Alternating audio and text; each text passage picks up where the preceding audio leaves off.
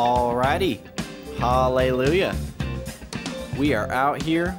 We are blessed. We are enjoying Jesus. That's what we're doing. I want to thank you guys for tuning in, for listening. I'm coming at you live from Wisconsin, the wonderful promised land.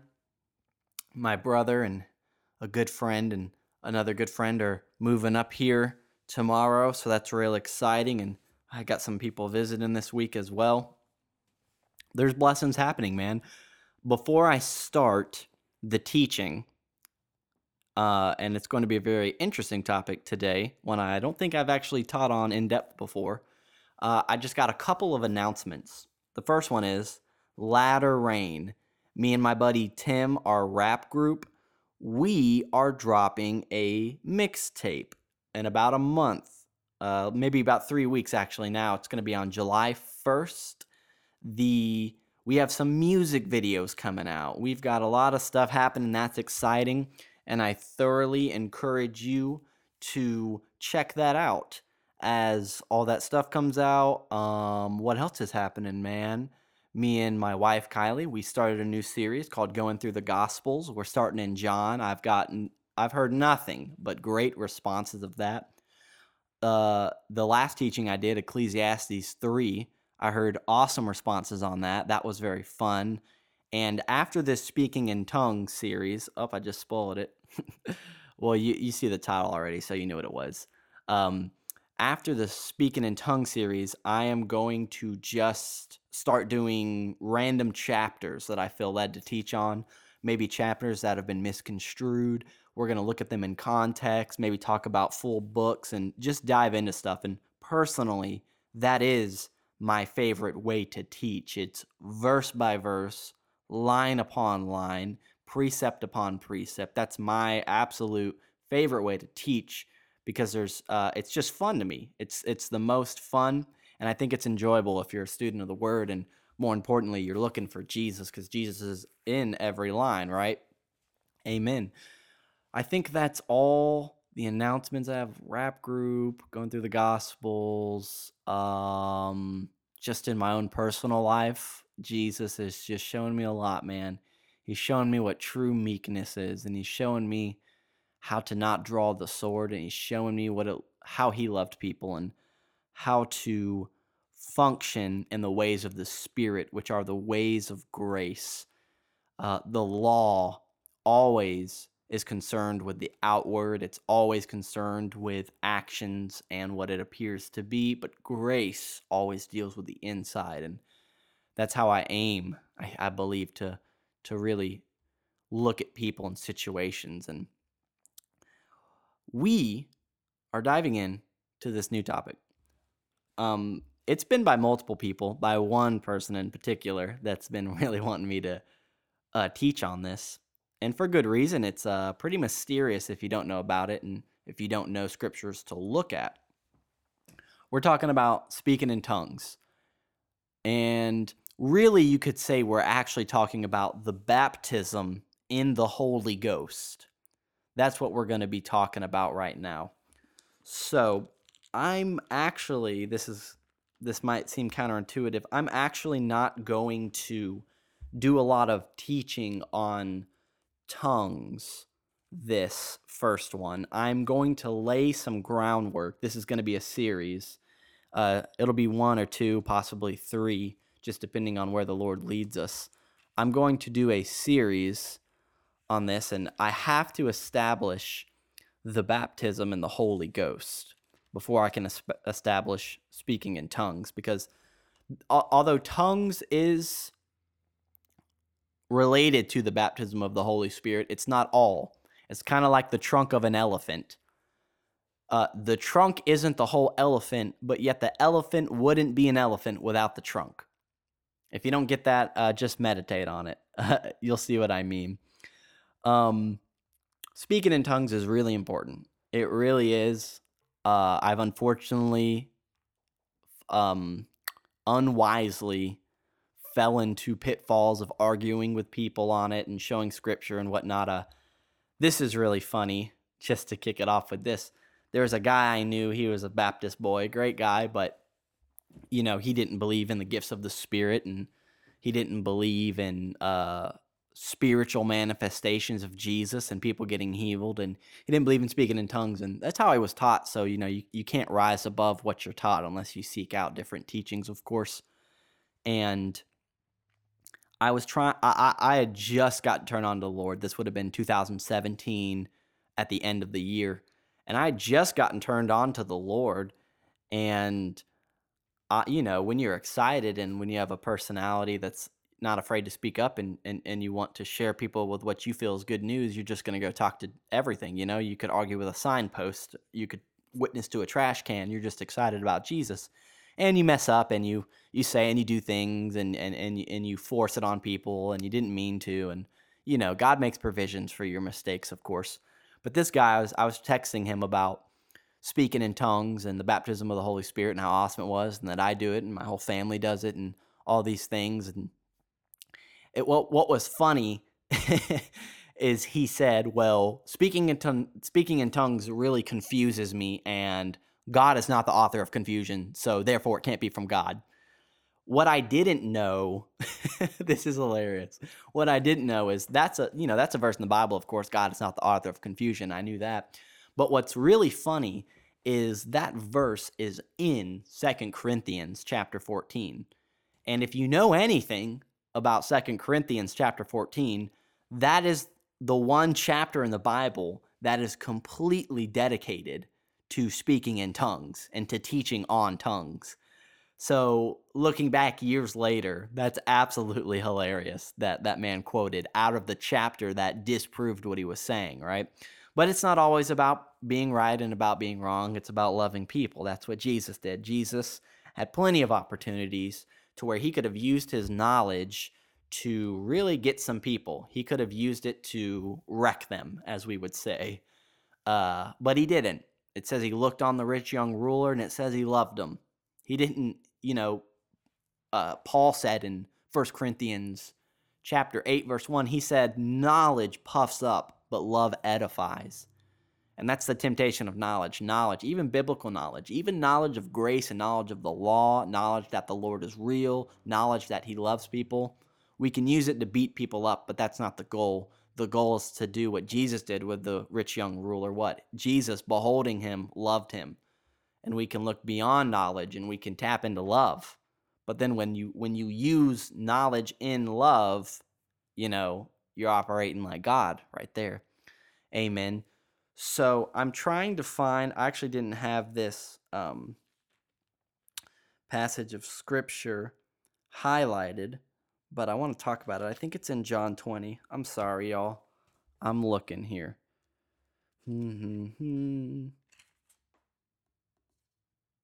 Okay, John chapter 20. So it's going to seem like I'm not talking about the baptism of the Holy Spirit, but I am, I promise. We got to lay some foundation here.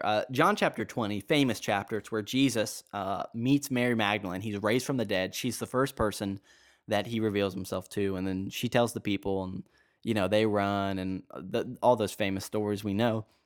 And Jesus, as they were talking, in verse 19, it says, Jesus, he came and he stood in the midst, and he says to them, peace be unto you. Verse 20, when he had so said, he showed unto him that his hands and his sides, and they were excuse me, I'm getting so tongue-tied. Then were the disciples glad when they saw the Lord. Amen. That's a great truth. You're glad when you see the Lord, when you behold him, and really his sacrifice. Verse 21, then said Jesus to them again, peace be unto you. As my Father has sent me, even so I send you. There's a plethora of revelations in that, man. This is all so juicy, but we're just trying to get to verse 22 and verse 23. And when he had said this, he breathed on them, and he saith unto them, receive ye the Holy Ghost. Whosoever sins ye remit, they are remitted unto them, and whosoever sins ye retain, they are retained. I'm not going to teach on that, although that's awesome as well. Verse 22, he breathed on them, and he says unto them, receive ye the Holy Ghost. If you haven't caught the parallel, this is just like Genesis chapter 2, when God, he forms man's body and then he breathes his breath, his spirit. Actually, in the Old Testament, the word for breath and spirit are usually the same. I'm blanking on the word right now. I can just hear my pastor's voice saying it because he would quote it so much. But this is just like Genesis, breathing life into man. Now Jesus, he's raised from the dead. Boom. These are the first group of people to get born again. But I want to note, he said, receive ye the Holy Ghost. So I think we can all agree that at that moment, the disciples and who all was with them, they got born again. That is so clear, man. They got born again. Now, Acts, the book over, 2 chapters over, really, Acts chapter 1, Jesus says, let's start in verse 6. When they therefore were coming together, they asked of him, saying, Lord, wilt thou at this time restore again the kingdom to Israel? And he said unto them, It is not for you to know the times or the seasons which the Father hath put in his own power. Verse 8, But ye shall receive power. After that, the Holy Ghost is come upon you, and ye shall be witnesses unto me, both in Jerusalem and in all Judea and in Samaria and the othermost part of the earth. And when he had spoken these things, while they beheld, he was taken up, and a cloud received him out of their sight. So, where does this leave us? Kind of confusing, right? In John chapter 20, he said, receive the Holy Ghost. Meanwhile, after that, in Acts chapter 1, we have Jesus who is saying, hey, wait here for the Holy Ghost. Well, which is it, Jesus? Did they receive the Holy Ghost, or are they waiting for the Holy Ghost? And he actually said, wait for the promise. That's what he says in Luke's gospel. He says, wait for the promise of my Father. What's the promise? The promise of the Holy Spirit. But it doesn't make any sense because Jesus already said, receive you the Holy Spirit. And I believe they got born again at that moment. So just by logical thought, you can see Jesus is clearly referencing to something else. These people who are born again, the very disciples that walk with Jesus, that know he's alive, Jesus tells them, hey, don't go anywhere, don't do anything, don't witness to people until the promise of my Father comes. Now, there's some real cool biblical symbolism happening. We go over to chapter 2, arguably the most famous chapter in the book of Acts. It's Day of Pentecost, and we're going to read it here in a moment and see what happened. Actually, let's just read it now, then I'll go into some of the background history. So anyways, I've just tried to set this up. I can't get this clear enough. I can't get it to, or let me say it like this. I hope I'm getting you guys to understand that there is a separate experience that Jesus wanted for his disciples. They already received the Holy Ghost, but yet he said, wait for the Holy Ghost and wait for the promise. And I want to point this out as well. He said, after that, after you receive power, the Holy Ghost is come upon you. That's interesting because the new covenant is all about how Jesus lives in you. That's the new covenant. Old covenant, God came upon you. He never made his home on the inside of you. New covenant, Christ in you, the hope of glory, aka God doesn't live in temples made with hands, and he doesn't live in heaven. He lives in you. And if you're familiar with any of my teachings, that is very, very important. I say my teachings if you're familiar with the new covenant, if you're familiar with the astonishment that God Almighty would make his abode. That's what Jesus said in John 14. Any man that loves me, I will come, and me and my Father will make our abode in him, abiding in him, and he abides in us. It's the cry of a bride to her groom. I am my beloved's, and my beloved is mine. He feedeth among the lilies. Song of Solomon 6:3. So that's a lot of the New Testament. The New Covenant is focused around God lives in you. He's not far off. He's right in you. You are not a man knocking on his door trying to get bread at night. You are in bed with your Father. You're close to him, is the parable that Jesus told.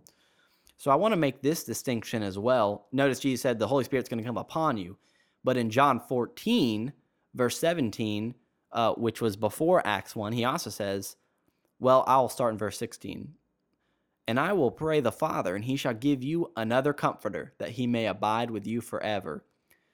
That word, another comforter, in the Greek, it literally means somebody just like me. The Holy Spirit is identical to Jesus. Did Jesus beat people down? Did Jesus condemn people for sin? Nope. Jesus lifted up the branches. That's what it says. Every branch in me that doesn't produce fruit, my Father lifts up. It doesn't say take away. If you go to the Greek of take away, it means lift up. Really take away from the ground, not take away from the vine, take away from the ground. That's the ministry of Jesus.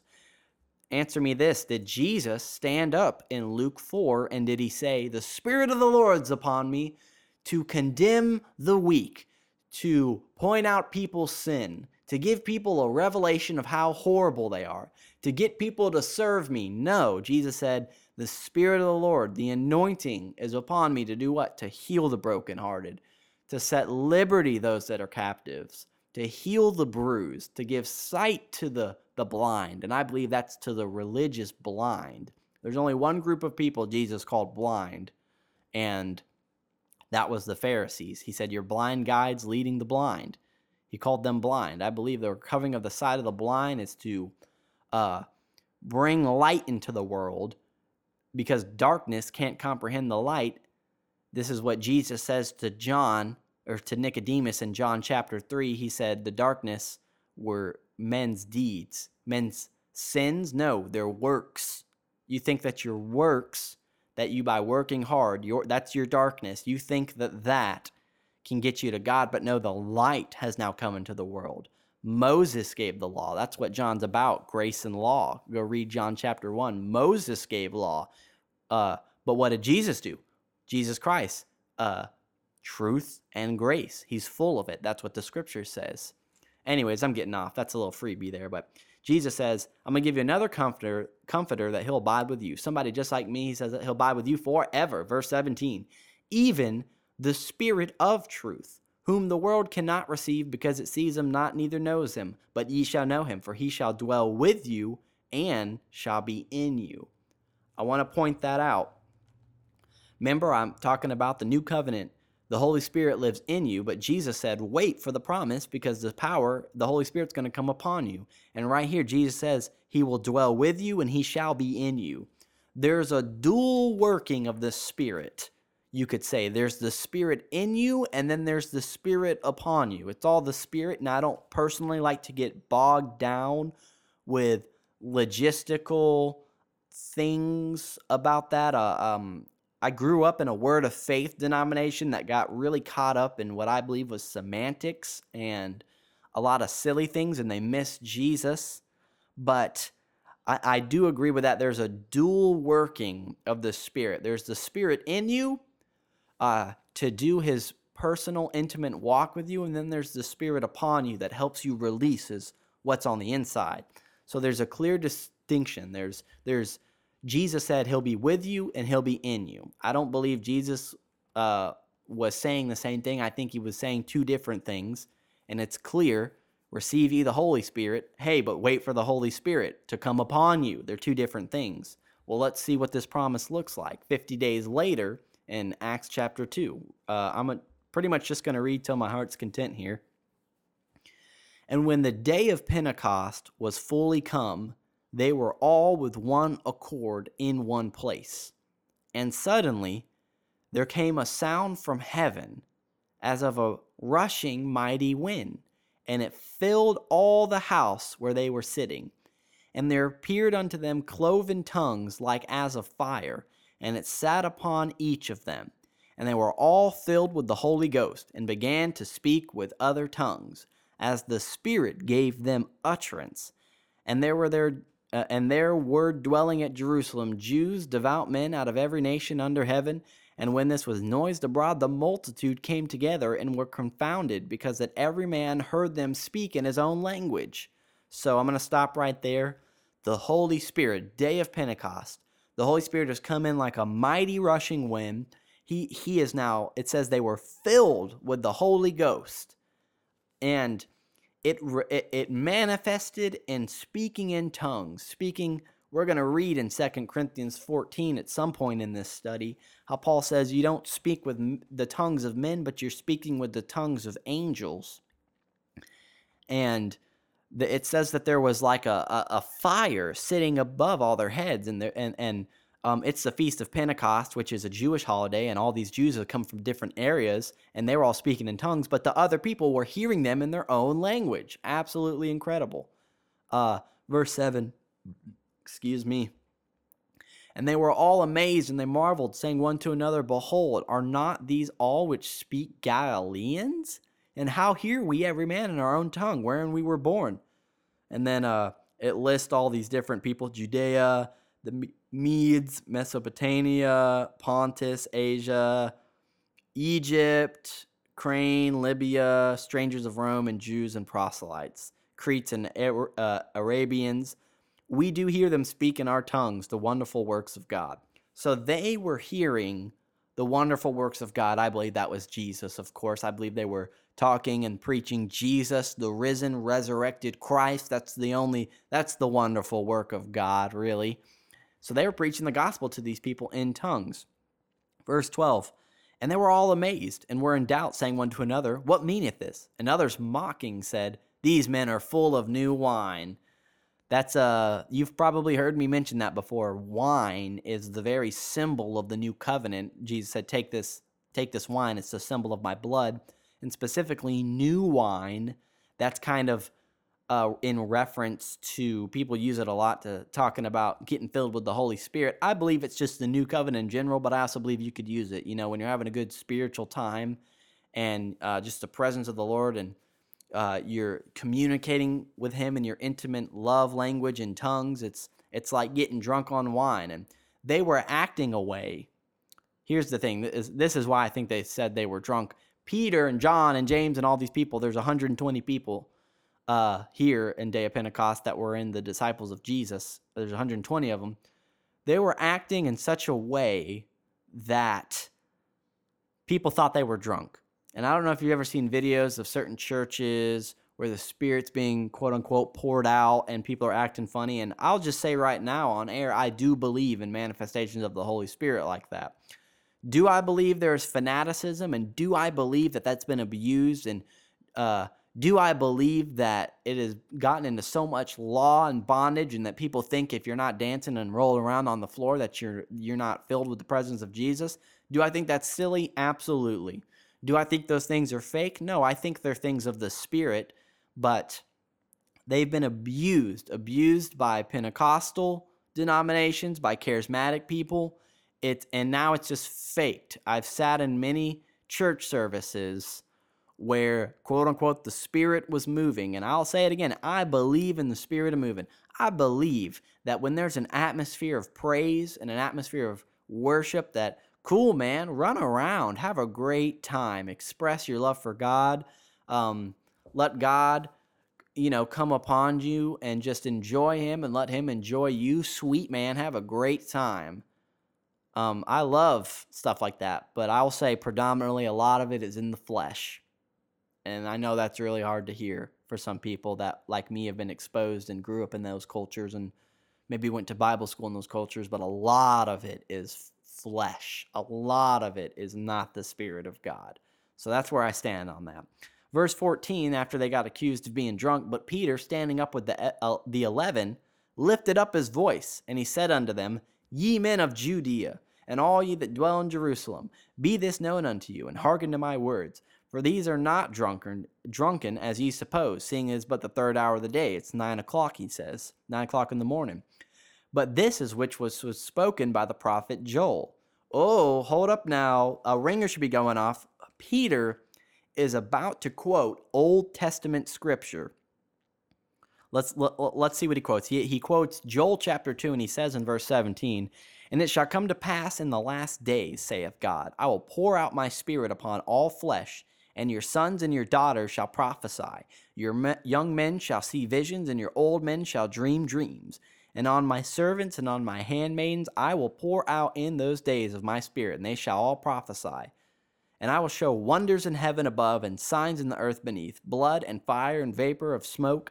The sun shall be turned into darkness and the moon into blood before that great and notable day of the Lord shall come. And it shall come to pass that whosoever shall call upon the name of the Lord shall be saved. Ye men of Israel, hear ye these words. Jesus of Nazareth, a man approved of God among you by miracles and wonders and signs, which God did by him in the midst of you, as ye yourself also know. And this is all really juicy, and I would love to teach on it and read it. It's awesome. But Peter just pretty much gets up and preaches about Jesus. But I want to point this out. Peter, he quotes Joel chapter 2 about the Spirit being poured out on all flesh, and he says, this is that which was spoken by the prophet Joel.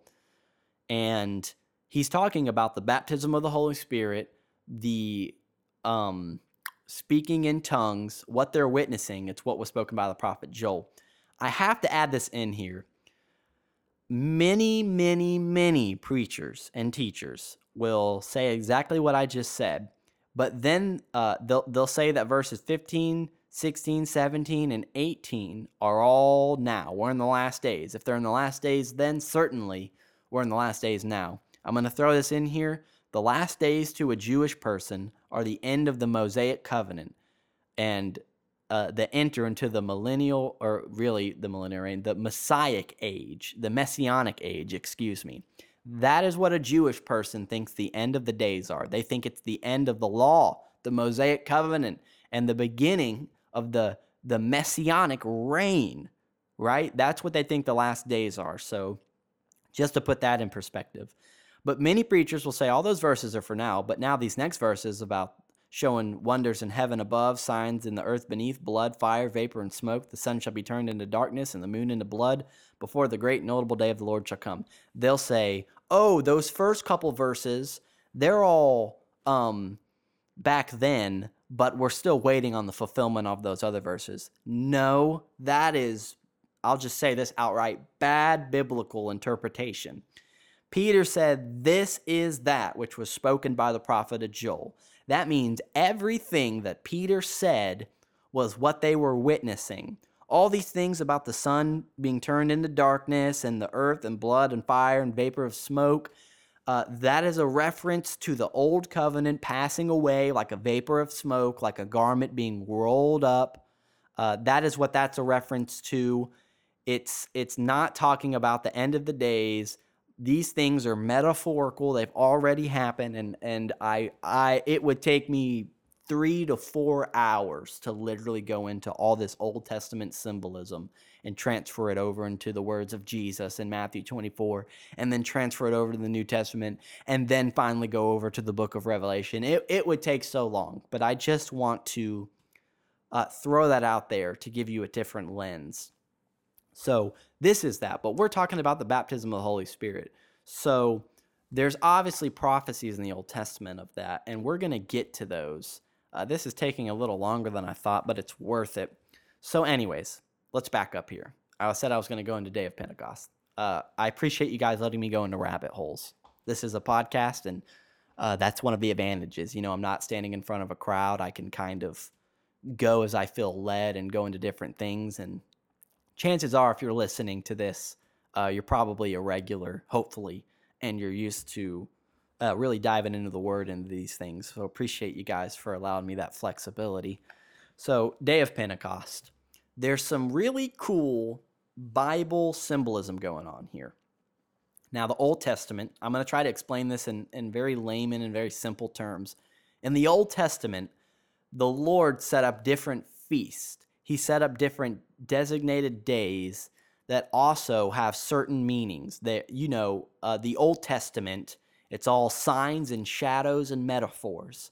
All of the feast and the days and the laws and the practices, those were all just symbols, and they were just ways to help you to understand Jesus and what Jesus was going to do, how he was going to do it, what he would look like, what he would do, all these things. And you couldn't understand it when you saw the shadow, but when you saw the man, Jesus, you understood the shape of the shadow, if that makes sense. So there's certain feast days. I'm not going to go over all of them, but one that most people will be able to understand is the Feast of Passover. And that is a reference to the children of Israel being in Egypt and the spiritual meaning of that. Most people believe that it's in the bondage of sin and then they come out. I believe it's in the bondage of the law, because Egypt, if you go and read Exodus, it's hard work, it's miserable, they're getting treated horribly. It's life under the law. It's very clear. And I'm not the only one that believes that, believe it or not. So Exodus is a picture of the Christian life under the law. If you want to say sin, sure, but I believe there's a very deeper picture there. Well, really, life under the law is the life under sin, because the law strengthens sin. So there you go. It's not wrong in a roundabout way. But Exodus, when the children of Israel in Egypt, you guys are mostly familiar. Egypt, Moses, let my people go, a very, very famous story, of course, and 7 plagues. And the very last plague, God said, I'm gonna send the death angel, and he's gonna come and take the firstborn of everybody. But he says, but I want the children of Israel to take a lamb, the firstborn lamb, without blemish or spot, and I want you to kill him, the firstborn male sheep, and I want you to take the lamb and take his blood and put it on your doorpost, and the death angel will see. Really, when the death angel sees the blood on the doorpost, he doesn't just think, oh, okay, I don't need to come here. No, there's already a death. There's been a death in place of the firstborn. If you're not catching on, these are all shadows to Jesus. You're covered in the blood of Jesus. When death comes to you, it says, oh, there's already been a sacrifice there. What? The sacrifice of Jesus. And it basically says, when the death angel saw the blood on the doorpost, it said there's been a firstborn already died here. And that's just like it is with Jesus. And Jesus wasn't the only one that died. You really can't say, Jesus took my spot on the cross. I understand. I used to say that, and that's not wrong, but it's more like you were on the cross with Jesus. He was your representative. When he died at the cross, all of humanity died with him. The only difference is some people choose to raise from the dead with him. That's the difference between someone that's born again or not. Everyone has been, all of humanity died on the cross with Jesus. But the people that accept Jesus, those are the ones that raise again from the dead. Amen. So anyways, that's what God told them to do. And basically, that was the night that they left Egypt. And it's called Passover. While they were passing over out of, the death angel passed over them. They're passing over the land of Egypt, headed towards the promised land. And God, he set up a feast called Passover. And he said, I want you to do this feast, and it's in remembrance to the Lamb. You guys, hopefully I've explained it good enough that you can understand. They're celebrating a feast. It's kind of in the same way, we celebrate Martin Luther King Day. We celebrate Veterans Day to honor veterans. We celebrate Columbus Day, the day that he found America, things like that. It's just like that. It's Jesus said, God said to the children of Israel, I want you to remember when I brought you out of Egypt. Thousands of years from now, I want you to remember what I did in Egypt. And that's because it's a sign, it's a metaphor for coming out of the law. The way that Moses led the children of Israel out of Egypt is the exact same way that Jesus led us out of the law. It's a beautiful picture. So, Passover, that was on that day. 50 days later after Passover, I know I'm making you guys think. I know I am, and I know this is a little lengthy, but I promise it's going to pay off. 50 days after Passover is what's called the Feast of Pentecost, or Day of Pentecost. And what happened in the Old Testament in the Day of Pentecost was God wanted a relationship with the children of Israel. They didn't want it, so God instituted the law. God instituted the law, the Old Covenant law. And God descended like fire upon the mountain. And what happened is basically that day, because the law was given and people disobeyed and all these things, 3,000 people died. So that's the Feast of Pentecost. It's the day that they got the law. The law, which was meant to kill you, meant to harm you, meant to slay you. It was not meant to help you live a holy life. It was meant to kill you. It was meant to break you down so that you would toss away all self-righteousness and stop receiving by performance, but receive by grace. Now, here's the fun fact. Jesus died on Passover. In the same way that the lamb died in Egypt, Jesus died on the cross. The lamb in Egypt was a shadow. It was a picture. The real thing was Jesus dying on the cross, the real Lamb of God, right? That's what he's called in the New Testament. So, 50 days after the real lamb dies, we celebrate Passover on, that would be like Thursday or Friday, and then Sunday is Easter for us Christians. Jesus died on Passover. He actually died on that physical holiday, the real Lamb of God. 50 days later is Day of Pentecost. So now look into contrast. The Old Testament Day of Pentecost, which I just explained, it was kind of not a fun day, to be honest with you. In the New Testament Pentecost, the Holy Spirit was given upon them. He was in them, but now he was released. It says they were filled with the Spirit. And what happened? The Holy Spirit, he's your comforter. He gives you life. In the same way that the law strengthens sin, the Holy Spirit strengthens grace in your life. Isn't that beautiful? Really, the complete opposite of what happened on the day of Pentecost in the Old Testament, the opposite happens in the New Testament, because 3,000 people on the day of Pentecost in the New Testament got born again. As Peter preached, we read a little bit of his preaching. He preached a mean sermon, and 3,000 people got born again. So when the law's given, boom, 3,000 people die. When the Holy Spirit's given, boom, 3,000 people live. They're born again. So I hope that helps you maybe appreciate some of the Old Testament symbolism going on here. And that's in Acts chapter 2. And let's just read some of these first couple of verses. When the day of Pentecost was fully come, they were all in one accord in one place.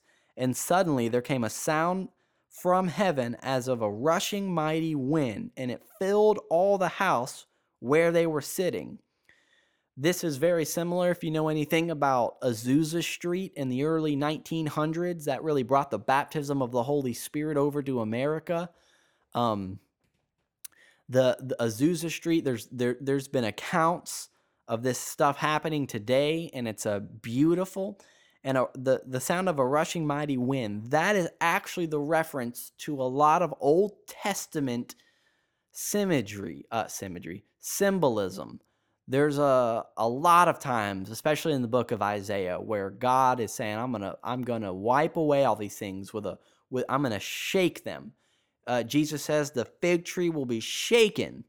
Paul says in Hebrews chapter 12, I believe it is, he says there's things that are going to be shaken. Our kingdom cannot be shaken, but the old kingdom of God, really the old system, the old covenant law will be shaken. And I believe that mighty rushing wind, the empowerment that Jesus talked about in the Spirit, is what helps you to understand the new covenant more. And they were all sitting in the house. There appeared unto them cloven tongues like as of fire, and it sat upon each of them. This is more Old Testament symbolism. I know, it's like it's God's favorite thing or something. He spent 4,000 years, or he spent 4,000 years building up all these pictures just so he could reference them in another book. I think it's incredible. The fire sitting upon them, this is symbolism of when Moses created the tabernacle. Well, really God got him to make it, but when Moses went through with the designs that God gave him, God came down in a fire. And that was to show that God lives in this tabernacle now. The Ark of the Covenant, this is where God lives. Boom, scoot over to Solomon. 1 Kings chapter 4, 5, 6, right around there. Solomon making his temple. When he dedicates the temple, fire from heaven rains down and it sits in the temple. And it was actually a commandment for the priest to keep the fire going and to not add natural fire, but they had to keep the fire that was already there going. And there's great symbolism in that as well.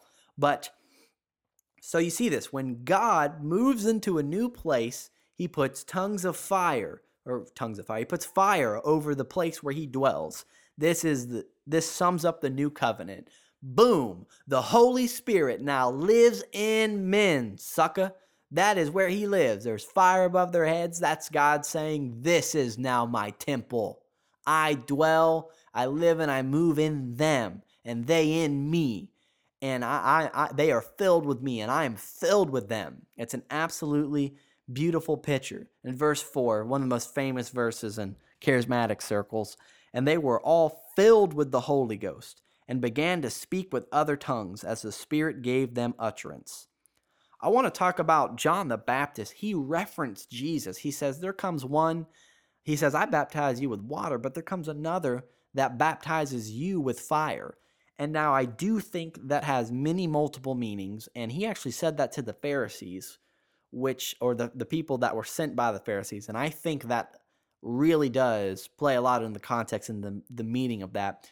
But also, this is Jesus. Jesus, to be baptized means to be immersed into. It means to go all the way in. You are in that thing, If you took a blanket and you just covered your whole self and curled up like a ball, you could say that you're baptized in that blanket. That blanket covers you. So there is a second baptism. There's the baptism that happens when you get born again. That's in Romans chapter 6. And that's the baptism of your old man went under and you were immersed with Jesus. And when you rose up, you rose from the dead. You're born again spirit. Your spirit was translated out of the kingdom of darkness and into the kingdom of light. So there is a second baptism, and I believe that the scriptures really witness to that. And, John the Baptist clearly saying there comes one that will baptize you in fire, in the Holy Ghost and in fire. That's beautiful. So there's the baptism of the Holy Ghost. That's where that phrase kind of comes from. Now, that's in Acts chapter 2. I want to go over into Acts chapter 10, which is honestly like 10 years later, where in the Jewish mindset, man, sometimes this is frustrating because you really have to set up some framework. You got to give some context to these chapters. Jewish people, this sounds so silly to us. Jewish people, up until this point in Acts chapter 10, they believed that Jesus was only reserved for Jewish people, not for Gentile people, which is honestly a little silly because, especially in a book like Isaiah, it constantly affirms, I will go to a people who didn't seek me. I will go to the Gentiles. It says that in so many verses, in so many ways. So to me, that didn't make any sense for them to think that. But, they had religious ties. They were raised in a law-based system. So who could really blame them, to be honest? Acts chapter 10 years later from day of Pentecost, God jumped out of their theological box. God poured himself out on the Gentiles, the people that were not Jewish by nature, by physical descent. And God, like I said, he jumped, God, this is so God if you know him, he jumped out of what they thought he was like. He did something to portray his true personality, and it wasn't what they thought. Absolutely beautiful. So that's where Acts chapter 10 is at in the early church. And I'll just say I am not someone that thinks the early church was the model of what church should look like. I think they did a lot of things right, but I also think there's a lot of things they did wrong. They pretty much practiced communism, or socialism rather. They they put law on Gentiles. I'm not a fan of every single. I just have to put that out there. I don't think the early church really knew everything they were doing. They were figuring some things out. You know what I'm saying? So Acts chapter 10, with all that in mind, Peter, God comes to him in a vision, and God, a Jewish person, isn't supposed to eat, unclean foods. God puts unclean food before Peter, and he says, "Rise and eat." And Peter says, I've never eaten anything like that my whole life. And he says, "Are you calling dirty what I've called clean?" And then God does that 3 times. just a little nugget here. He's talking about the Gentiles. And for people, little also side note, for pastors and preachers that are telling their congregation that they're not clean, that they're dirty, and all these things, for people saying that, all I'm saying is God said, are you trying to call dirty what I've called clean? His people are clean, washed by the blood of the Lamb. Amen. So Peter, he has that vision, and he's like, well, that's weird, and he thought about it. And then it says that there's another guy, Cornelius, praying. He's a Roman Gentile officer, and he's praying to God. And an angel visits him, and he says, God's heard you, man. And he said, now go get Peter in this house. So right after Peter's vision ends, this guy Cornelius shows up, and he says, you have to come to me. The Lord said this. And the Holy Spirit told Peter, go with those guys. Peter went, and Peter preached the gospel. And let's start, let's see here. Let's see. Acts chapter 10, verse 44. So Peter, he preaches about Jesus, and then it says, while Peter yet spake these words, the Holy Ghost fell on all them which heard the word. And they of the circumcision which believed were astonished. The Jewish people, that's the circumcised, they were astonished that the Holy Spirit fell on these Gentiles. And as many as came with Peter, because that on the Gentiles also was poured out the gift of the Holy Ghost. What's the gift? Verse 46. For they all heard them speak with tongues and magnifying God. Then answered Peter, can any man forbid water, that these should not be baptized, which have received the Holy Ghost as well? You know, in their theological box, it's like you accept Jesus, and then you go under water baptism, and then you get the gift of the Holy Spirit. Nope, they heard Jesus, and when they accepted Jesus, boom, the Holy Spirit came, and they spoke in tongues. And he commanded them to be baptized in the name of the Lord. And then they prayed, and they prayed that he would tarry there certain days. So interesting. 10 years later, after the day of Pentecost, where they spoke in tongues, it says that when he yet spake these words, the Holy Ghost fell on them all which heard the word, the gift of the Holy Ghost, and they spake with tongues, magnifying God. Then answered Peter. And Peter actually says, I believe it's in Acts 15, he says the Holy Spirit fell on them just like it did us. How? They spoke in tongues. Now remember, I've talked about tongues a little bit, and we are going to get in really deep in another episode in this series what speaking in tongues is. Speaking in tongues in this instance was the evidence to the Apostle Peter that they had not only been born again, but had received the gift of the Holy Ghost. So, you know, tongues is not the top of the baptism of the Holy Ghost. It's really like a baby. It's really the intro to it. Speaking in tongues is kind of the front door to the baptism of the Holy Ghost. There's much more that it is that it does and that the Holy Spirit does in you and upon you. Speaking in tongues is just the indicator. Now, that's not to say just because you don't practice speaking in tongues, you're not baptized in the Holy Spirit. But I do not believe every believer is automatically baptized in the Holy Spirit. I think that you have to desire it, and it doesn't take long. Some people are really into bondage about you got to tarry. You got to tarry like the disciples, and you got to wait for the Holy Spirit. No, you just ask your papa. You just ask your father, you know, Jesus, I think I want the baptism of the Holy Spirit. I know people that prayed that prayer, and they didn't pray in tongues for 3 years. Now, the people that happened to, they admit that they had a lot of wrong doctrine in them, and they didn't want to speak in tongues, and they were afraid of it. I got baptized 5 years old in the parking lot of a Burger King, and I just started speaking in tongues. Me and all three of my brothers, almost all of us were like that way. My mom asked us if we wanted to speak in tongues and be baptized in the Holy Spirit and have the Holy Spirit be our greater helper, and we said yeah, and boom, right there. I have friends that weren't raised like that, and they've been baptized in the Holy Spirit over the past couple of years, and it's taking them a while to develop their prayer language more. It's not as fluent and stuff like that, and that's okay. It takes time to root out those wrong plants in your mind and whatnot. So,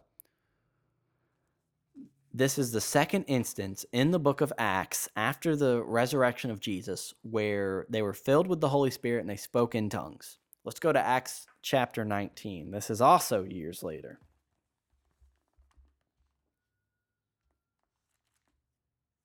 I'm starting with the ones that are absolutely undeniable. Chapter 19.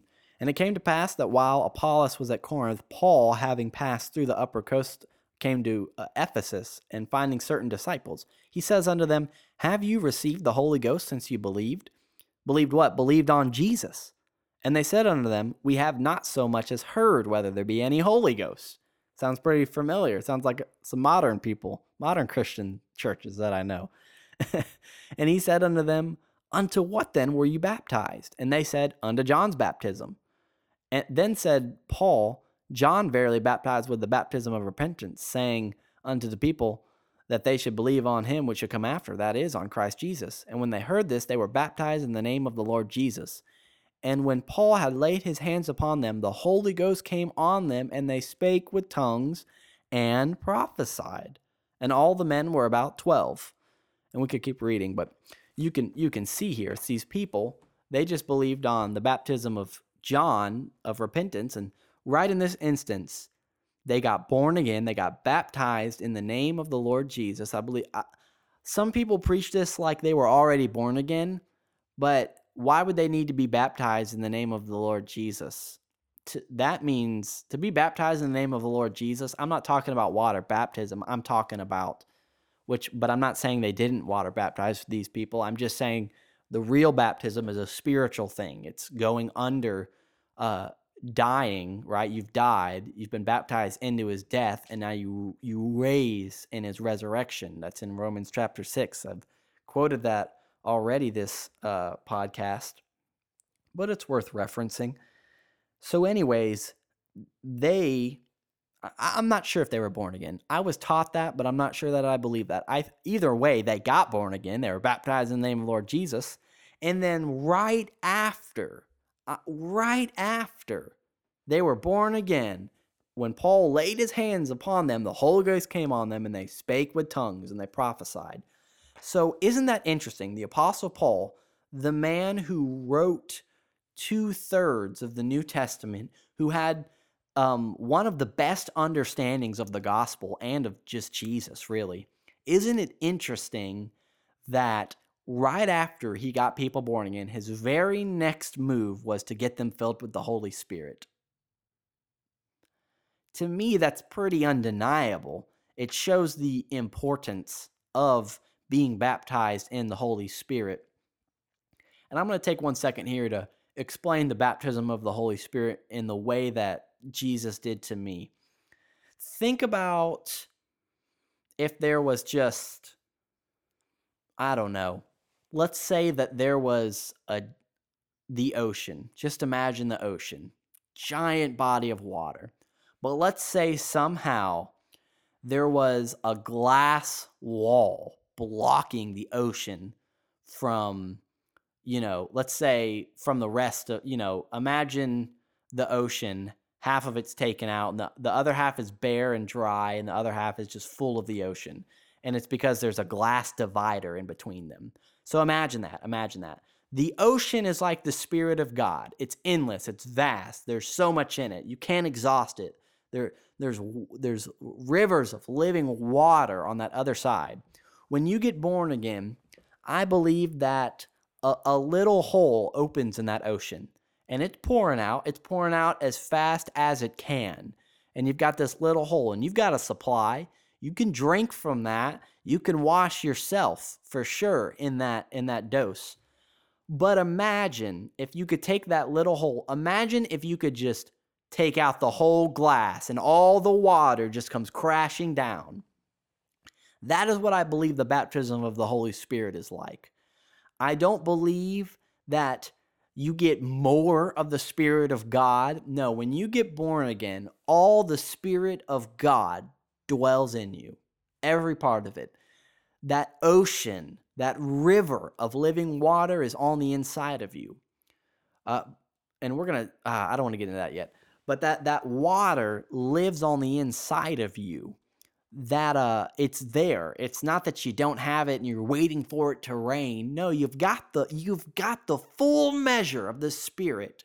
Ephesians chapter 1, verse 3, God has already blessed us with every spiritual blessing. Colossians chapter 2 talks about the fullness of God is in Jesus, and Jesus is in you. And it says you're complete in him, who is the head of all principalities and power. So the Spirit of God, I don't believe that you get a little bit of the Spirit when you're born again and then you get the rest of it when you have the baptism of the Holy Spirit. No, that's unscriptural to me. You have the full measure of the Spirit of God residing in you right now, regardless if you have the baptism of the Holy Spirit or not. The only difference is when you accept the baptism of the Holy Spirit, when you come to Jesus and you say, I want more of you in my life. I want to experience you more. What happens is that barrier is lifted up, and now the full measure of the Spirit can flow to every part of your life. Every person I know that's on fire for God has the baptism of the Holy Spirit and speaks with tongues. Truly. And it's no coincidence that the people that don't are not as on fire for God. And if you guys know me, I'm a grace preacher. I preach the grace of God. I preach you shouldn't be focused on how much you're on fire for God. You shouldn't. But I'm just saying factually, that's very true. I know Christians who aren't baptized in the Holy Spirit, and they try to be on fire for God, but they can't. And I've seen people that didn't have it, and now they have it, and boy, they receive the love of Christ like there's no tomorrow. So that's really interesting. I know that's personal experience, but hopefully that aids you in how you think about the baptism of the Holy Spirit. To me, it's just like the bride in Song of Solomon. In chapter 4, verse 6, she says, I will go with my groom. And now she has accepted the wedding invitation, just like you've accepted the wedding invitation of Jesus in your life as well. But at the end of chapter 4, she says, let my beloved come into his garden. Let him enjoy his fruits in me. To me, that's just saying, I want more of you. I want to experience your love more. To me, well, I won't get into that at the moment. We're going to return to that probably, but to me, that's what it is. It's not that you have less of the Spirit, and it's not that people that aren't baptized in the Holy Spirit and speak in tongues, it's not that they have less of God or anything like that. But I really do believe without the baptism of the Holy Spirit, you can't understand God as much as you could. Romans chapter 5, verse 5 says that the Holy Spirit is the one that sheds abroad in our hearts the love of the Lord. So when you get baptized in the Holy Spirit, I really do, I believe that it helps you understand how much God loves you more. And the Holy Spirit is the author of all the scriptures. So when you get baptized in him and you're filled with him and you're flowing with the Spirit, and that water is able to flow freely, I believe it helps you understand the Bible more. I really do. And again, I've seen and heard testimony after testimony of people that read the Bible their whole lives, and then they got baptized in the Holy Spirit, and then it was just like every word was just like a river of living water to them. They just felt like things clicked.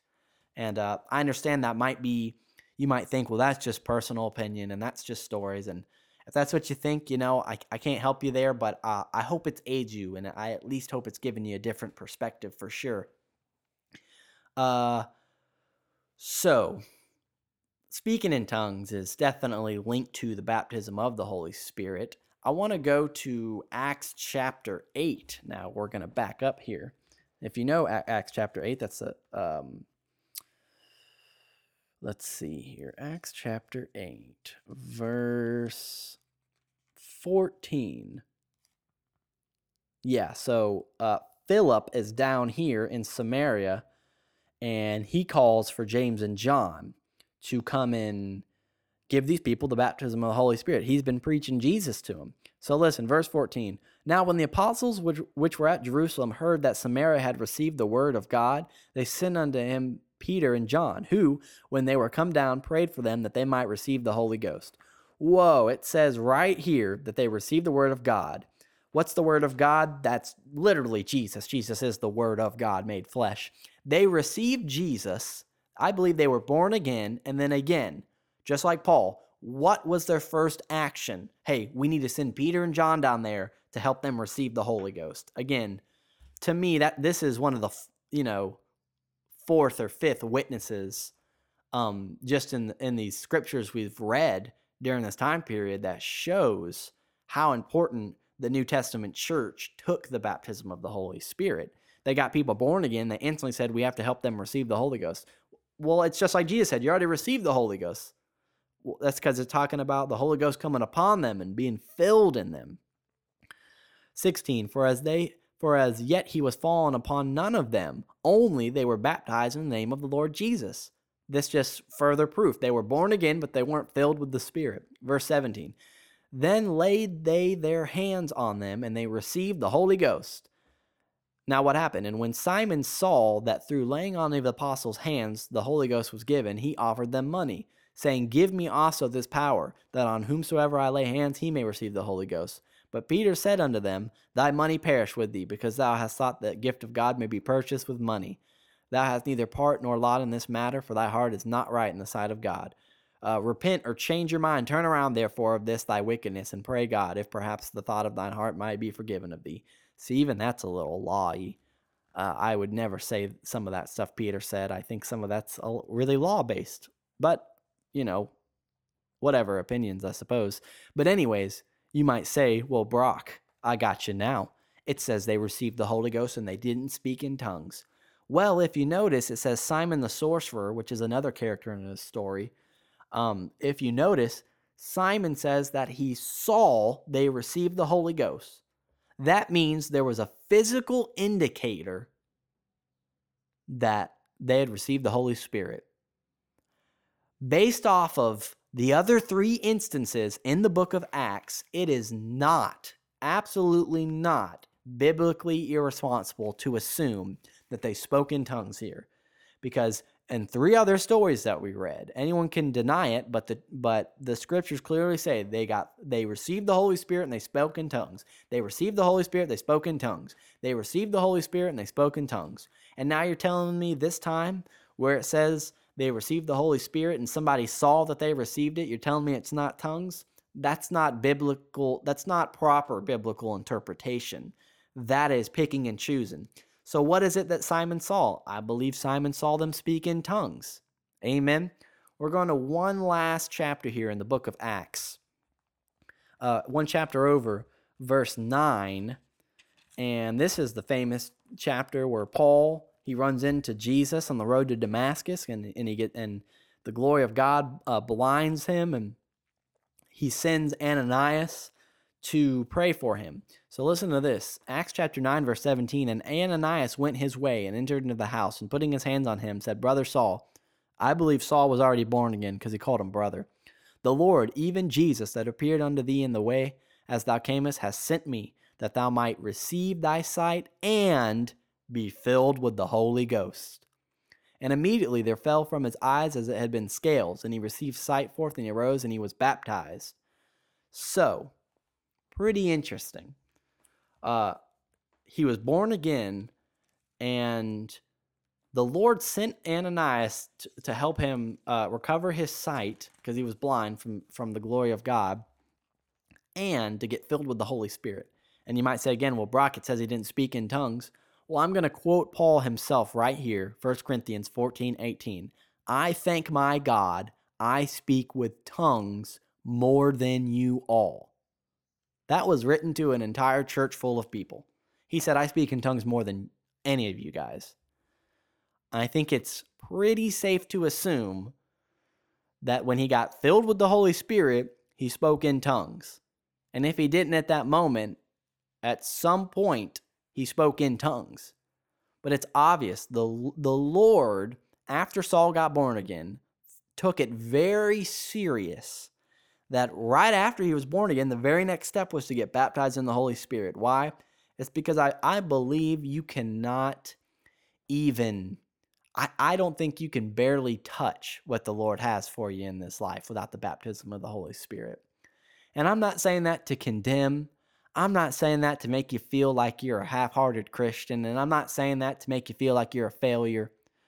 All I'm saying is your ability to flow with the Spirit of God and to let Him love on you is 10 times more amplified through the baptism of the Holy Spirit. Now, I've read 5 times in the book of Acts. That sounded like a fart when I said that. I can't do it again. 5 times in the book of Acts, it talks about getting filled with the Holy Spirit. 3 of those times actually says they spoke in tongues. 1 is pretty implied, and the other one, we have a firsthand account that that man spoke in tongues. So to me, it's very safe to assume that's when he did it. Either way, God wanted him to get filled with the Holy Spirit. He wanted him to get baptized in the Holy Spirit. Amen. To me, it's absolutely impossible. It's absolutely impossible to read all of those scriptures and to think that the baptism of the Holy Spirit is not for us today, that speaking in tongues is not for us today. I say that, but I've unfortunately, and I say unfortunately because I'm aiming in my life to never get into situations like this again because it's fruitless and it's pointless. It absolutely is. I've unfortunately talked to a lot of people that think this is witchcraft. They think the baptism of the Holy Spirit is absolutely silly. They think that speaking in tongues is not a spiritual thing. They think that speaking in tongues it was just something for that time and it was something to use to speak to other people in different languages. That's very unfortunate. I can't really argue against them. I can only look at the scripture and I can only believe that God meant this for everybody. Man, there's so much more to tackle on. I think I'm going to end it there. We've gone for about an hour, a little bit over. I'm just laying a groundwork. I'm laying the groundwork for the baptism of the Holy Spirit, how we see it played out in the book of Acts. We clearly see Jesus didn't want his disciples to even preach or to spread the gospel without the baptism of the Holy Spirit. And like I said, some people believe it was just for those 12. And they really twist some scripture. They use 1 Corinthians 13 to say that stuff's passed away and all that stuff. But I don't really have too much for those people. All I can say is I see it in the scripture and it's lived out in my personal life. And I know hundreds of people, it's their life as well. But of course, they just would say that's opinion and whatnot. And we're not here to argue with them. We are... I believe the baptism of the Holy Spirit actually allows you to love people better than somebody that doesn't have the baptism of the Holy Spirit. I really do. Now, there's a matter of accessing that. I'm not saying that's going to be the case every time. I just believe that someone that is baptized in the Holy Spirit has more of an opportunity to tap into the Spirit of God than someone who doesn't. It's not always the case, of course. I've met a lot of nice Catholic people. I've met a lot of nice Baptist people, a lot of nice Methodist people, and I've met a lot of horrible, not nice Pentecostal people and not nice charismatic people. So I'm not trying to say that's an infallible fact. I'm just saying based off of the scriptural precedents, there's a point and a reason for the baptism of the Holy Spirit. I believe the baptism of the Holy Spirit helps you love people more. He's the one that sheds the love of God abroad in your heart, Romans 5:5.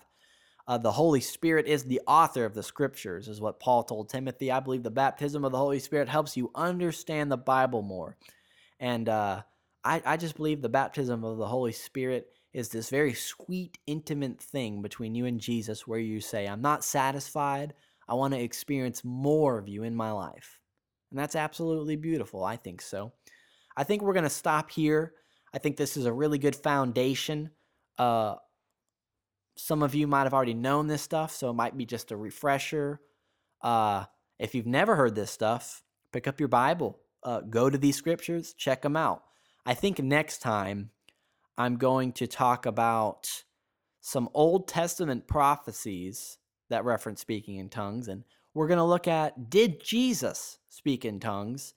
Did Jesus mention tongues? Very interesting. And then we'll see where we go from there. Amen. Well, thank you guys for listening. I hope you have a blessed rest of the day, night, wherever you are, whatever you're doing. And just enjoy Jesus, man. Let him enjoy you. Let him love on you. Don't forget, he's never mad at you. He's never condemning you. He's not focused on your sin. He doesn't even see your sin. He just sees you in Christ and Christ in you. I hope that encourages you, and y'all be blessed.